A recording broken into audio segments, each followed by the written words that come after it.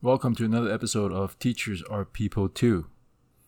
Before we begin, I'd like to tell everyone about a website that my former students created. It's called Virtuolio.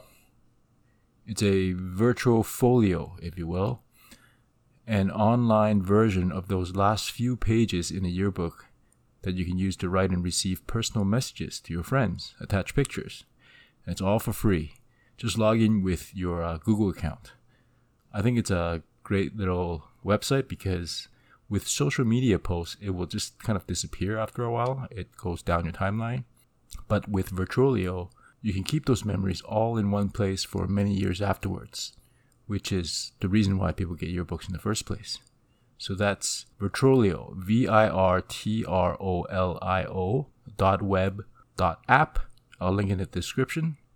And it's always cool to see your former students becoming adults and doing really cool things. So I applaud them for taking the initiative. Speaking of former students, today's guest is a former student of the high school I used to teach at, but I actually never got a chance to teach her in class. Our connection was made when I helped lead a trip for her Duke of Edinburgh Awards and then saw her again on social media after she became a teacher. So I'm actually hoping to have a few more former students on as well. Meanwhile, I'm still working on Black Pod Fridays and also start recording other episodes, the Path of Teaching podcast as well. So without further ado, my conversation with April.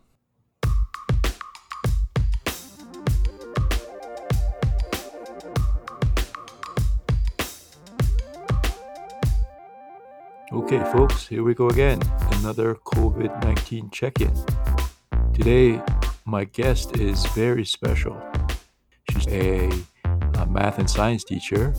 She is working at international schools, and she was an avid camper in grade 10. That's what I know, how I know her. This is Miss April So. How are you doing, Miss So? I'm doing great. Thanks for having me on the podcast. Yes, this is very exciting for me. Also, is making me feel very old. So, tell us about your teaching situation. So, you don't teach in a public or private board or anything like that, right? That's right. Yeah. So, after I graduated from Teachers College, I went to Teachers College at Queen's University. I did the concurrent education program, which at the time was 5 years. And it seemed like I'd been graduating with a cohort full of super capable, super enthusiastic teachers. And every one of them seemed to have a job, by February. And so graduation came and went, and I still didn't have a job, and I was really panicking. I'd always wanted to go overseas, but I never imagined that that would be the start of my journey. I always figured, hey, maybe I'll get some experience here at home in Canada before I kind of go out. And I was just on LinkedIn one day when I got a notice from a friend who also was at Queens with me. We were both residence dons together. And he said, hey, I'm working in Kazakhstan and there's a math position open. Would you be interested?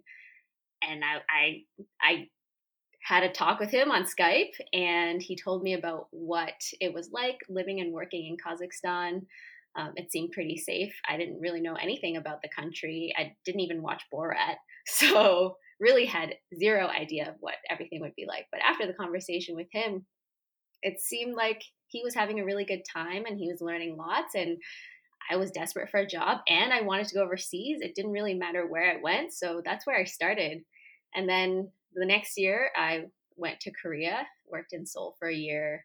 Um, some stuff happened. I ended up getting kicked out of the country along with a bunch of other teachers. And now I'm in China, in Suzhou, teaching at an international school there. So finishing up my third year in China.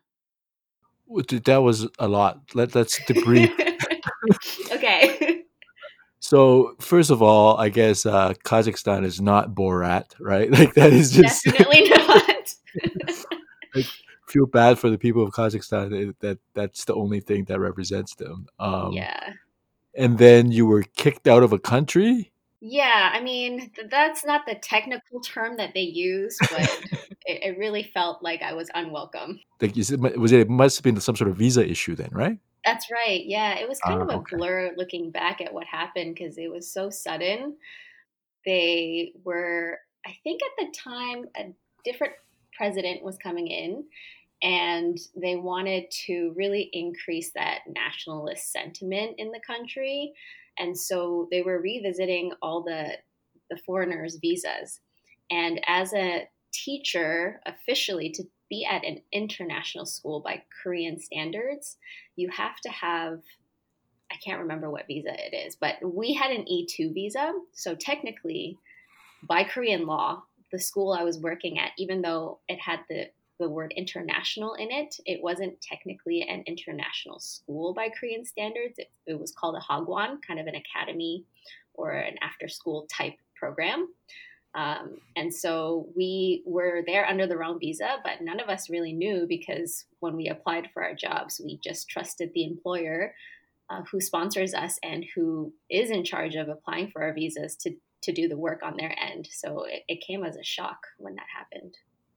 Wow, that must have been quite an adventure or nightmare, depending on how you look at it. I guess once it's over as an adventure, while you're going through it, it must have been quite scary. That's right. Yeah, it was. And then you're saying now are you actually physically in China, or you're teaching for a school in China? How's this working out for you? Oh, yes. So right now I am in Mississauga, Ontario, teaching from home. I came back in mid February after the Chinese New Year holiday when I found out that school wouldn't be open. So it's not open now. No. So the physical school in China isn't open, and you were given the option to go back home and teach from home. Oh, wait, sorry. So the school was closed for many months. It actually just opened up, I think 3 weeks ago, but I've still been teaching from home.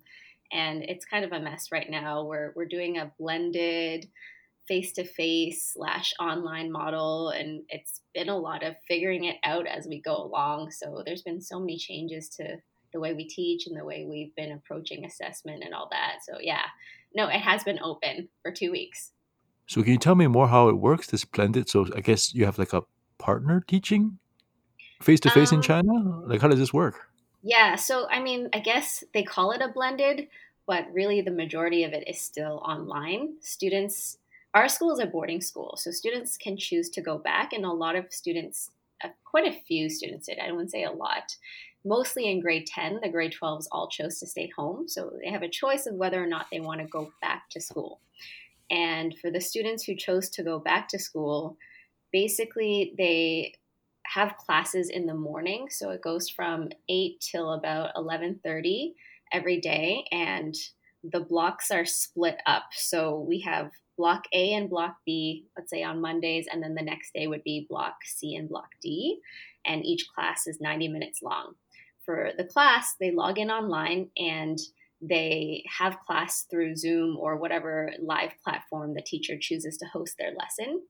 And then for the few teachers that are in China and can host a live class, they will do it with the students in class, but then record their material for students who are at home to access later. I gotcha. So it's pretty much synchronous learning then. If they don't Yes. log in, they miss it. How does that work? Yeah, I mean, my all my classes are recorded, so students have the option of accessing the recording later. And some teachers choose to mostly do their lessons through asynchronous learning. And but now there's a new policy that rolled out as soon as this whole return to school thing happened that we have to have live synchronous classes with our students. So that's what we've been doing for the last 2 weeks or so. Wow, wow. Do you have any idea why the switch, the mandatory synchronous? Because that's a big issue now in Ontario as well recently. Yeah, I know. And I mean, don't necessarily agree with it because there are so many issues going on with that. But it was a lot of pressure from the parents because we are a private school. and we're collecting money for students tuitions, and there's been a lot of pressure to be like, why aren't the teachers working? Why is my kid just watching videos online, not realizing that we have to put effort behind recording those lessons and putting that together for the students. And I think they just value their students having more routine and waking up at a certain time and knowing that they're logging in and actually doing the work.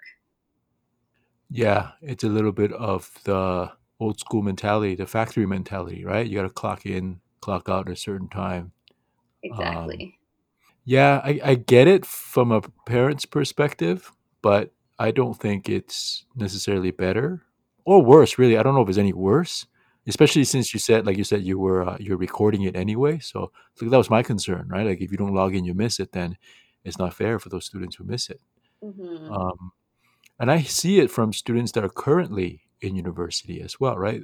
I see their frustrations about purely online learning. Imagine being a grade 12 student now, having to choose a university to go to, knowing that the campuses are closed in September and you're going to be watching videos as a lesson, right? You remember what first year is like. It's Oh just yeah. hundreds of students, like 1,000 students sometimes, right? Depending on the Hmm. course. And you're missing out on the campus life. And is it worth paying $8,000 to sit in front of a Exactly. screen for a semester? This is tough for everybody. A lot of different choices that needs to be made. I agree. So I follow you on Instagram and social media. You have very. I'm very happy to see that you have very varied pedagogy and different ways to engage your learners. So, what's the one thing that you found that's most important during distance learning to you? What's the tool that you're using the most? Oh man, one thing that's most important. That's tough. There's so many things that I'm always trying to keep in mind. Like in many ways, I mean, I'm only in my fifth year of teaching, so I still have that new teacher mentality, and I still feel like a rookie in many ways. So I don't know if I'm qualified to offer, advice. But just connecting with the kids has been the biggest thing. When I first started online teaching, I panicked. Like I think I just lost all the pedagogy that I had accumulated from teachers college and reading the books. I just was like, I don't know what to do. I'm like starting fresh here, and I felt pressured to have to cover all this content and curriculum, and then I just kind of forgot about the human element for a while. So it took some time to get into that routine and just check in with the kids and make sure that it's not always just about covering the material. I make sure I take that time, ask about their weekends, ask about what's going on in their lives, because, some kids are taking care of sick grandparents, and things were scary for a really long time in China too, but now things seem to be opening up, and the students, I can tell, are really bored of being stuck at home. So yeah, just being able to check in with the students, I think, to answer your question. Yeah, I have a couple of stories about that too. But I would say we're not stuck at home. We're safe at home. Let's try to remember that. That's right. Yeah, Okay. let's put a positive spin on it. Yeah. Um, I remember one time I was grading some work that was done. It's like I think it was lab data analysis, and the student who was working on it or who submitted it happened to be working on it at the same time as I was looking at it, and then he started typing into the Google Sheets.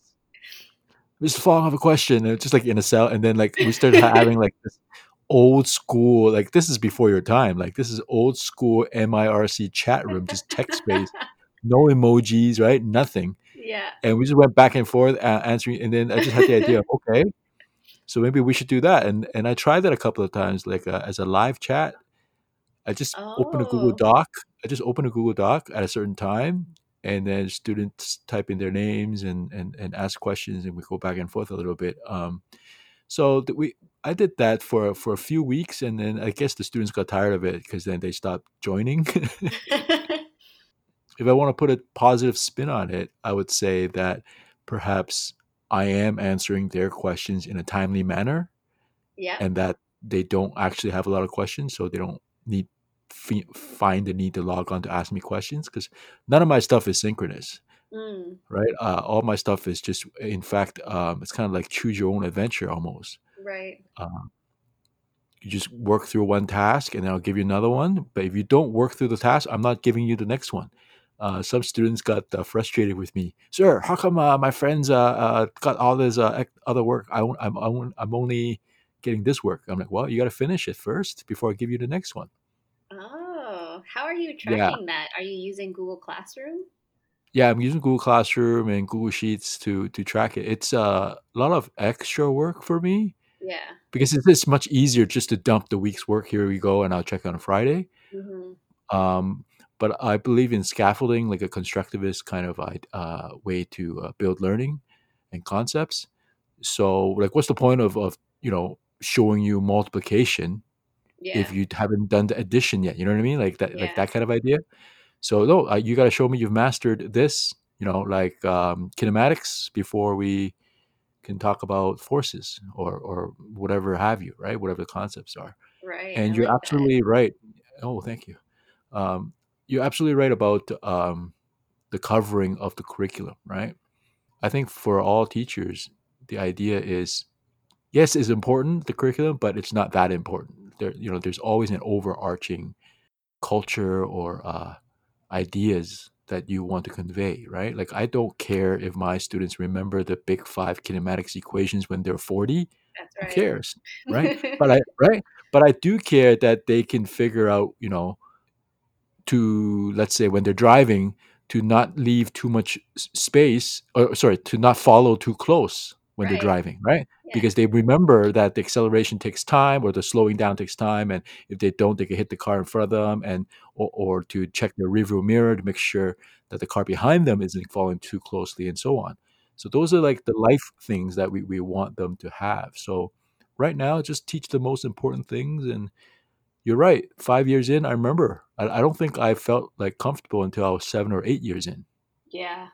And this distance learning, the whole world. Like, you think about this. Every teacher in the world that has to do this distance learning that hasn't done it before, and I would say probably 99%, right? Right. We're all first year teachers together. So you and I are literally at the same starting line. As soon as distance learning started, you and I are no different in terms of experience. My experience means squat. Like it means nothing.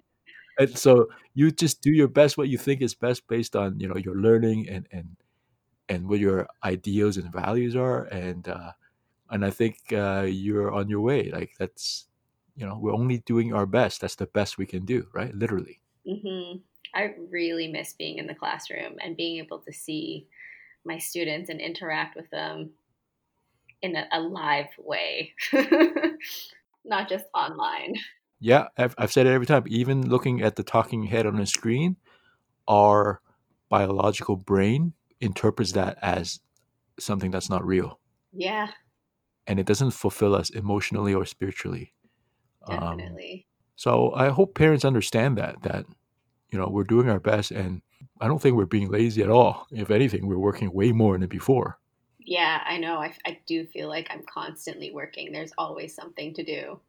So what are your plans now? Like, is your contract going to be over? How does this work for like June and next September and whatnot? Oh, yes, that is a big question mark. So, actually, I got hired for another school in Shanghai. I currently work at a school that's located in Suzhou. So, they're pretty close to each other. It's about 45 minutes away to my new school. But the problem is, I am in Canada now, home safe, and I can't get back into China until they decide to open their borders to foreigners. And my visa expires, I think, at the end of June, and then my residence permit is valid until end of August. So if I can't get back before that expiry date, I'm going to have to reapply for a new visa. And then the next big question mark is, at this new school, how is it going to work with all these new hires who are overseas that also can't get into the country? Are they going to still open school? Are we going to have to teach online? Is there going to be some sort of blended model? I really don't know. Well, have you looked into applying for schools here in Ontario? We love some new blood. I always love some new blood. I have not yet. No, I think huh? I really enjoy teaching overseas, so I'd be happy Okay. to continue that for a few more years. Yeah, to each their own, for sure. Yeah, I wonder maybe there's a model in which you are teaching, like doing what you're doing basically right now, right? Yeah, Teaching remotely from another country to kids in another country, I guess. right. That's first world problems a little bit, right? It's true. Yes, my dad thinks I have a very posh job because he has to go into work every day. He works in the restaurant industry. Yes, absolutely. All service industries and all everybody that has to go into work right now, right? Versus Yeah, people that have the privilege to work at home. There's the juxtaposition of, what is actually essential, isn't it? exactly. I do feel very lucky and very grateful that I still have work. Oh, yes, absolutely, for sure. I think most people are understanding that. Most of my friends who are working from home tell me the same thing. And in some ways, they think they're being more efficient. Mm, They feel like they're getting more work done in less amount of time because, as one friend told me, well, there's not as much distractions of the chit chat and going in and going to the lunchroom to chat with people, and then people going for a break or somebody coming to interrupting your work. And I think there's some right. truth to that. Yeah, Yeah, there's some I truth. believe Like that. maybe it's different for teaching, right? But like your stereotypical office job, I could see that. And just the drive, right, for a lot of people too, right? The commute. That's true. Okay, April, thank you so much for joining us and teaching me so much about your situation. I learned a lot about something that I'm very unfamiliar with in terms of teaching in international schools overseas. So I appreciate all the information. It's been great being on this podcast. Thank you for having me. You're very welcome. We got to get together at some point and have a longer conversation. I would love that. Okay, see you soon.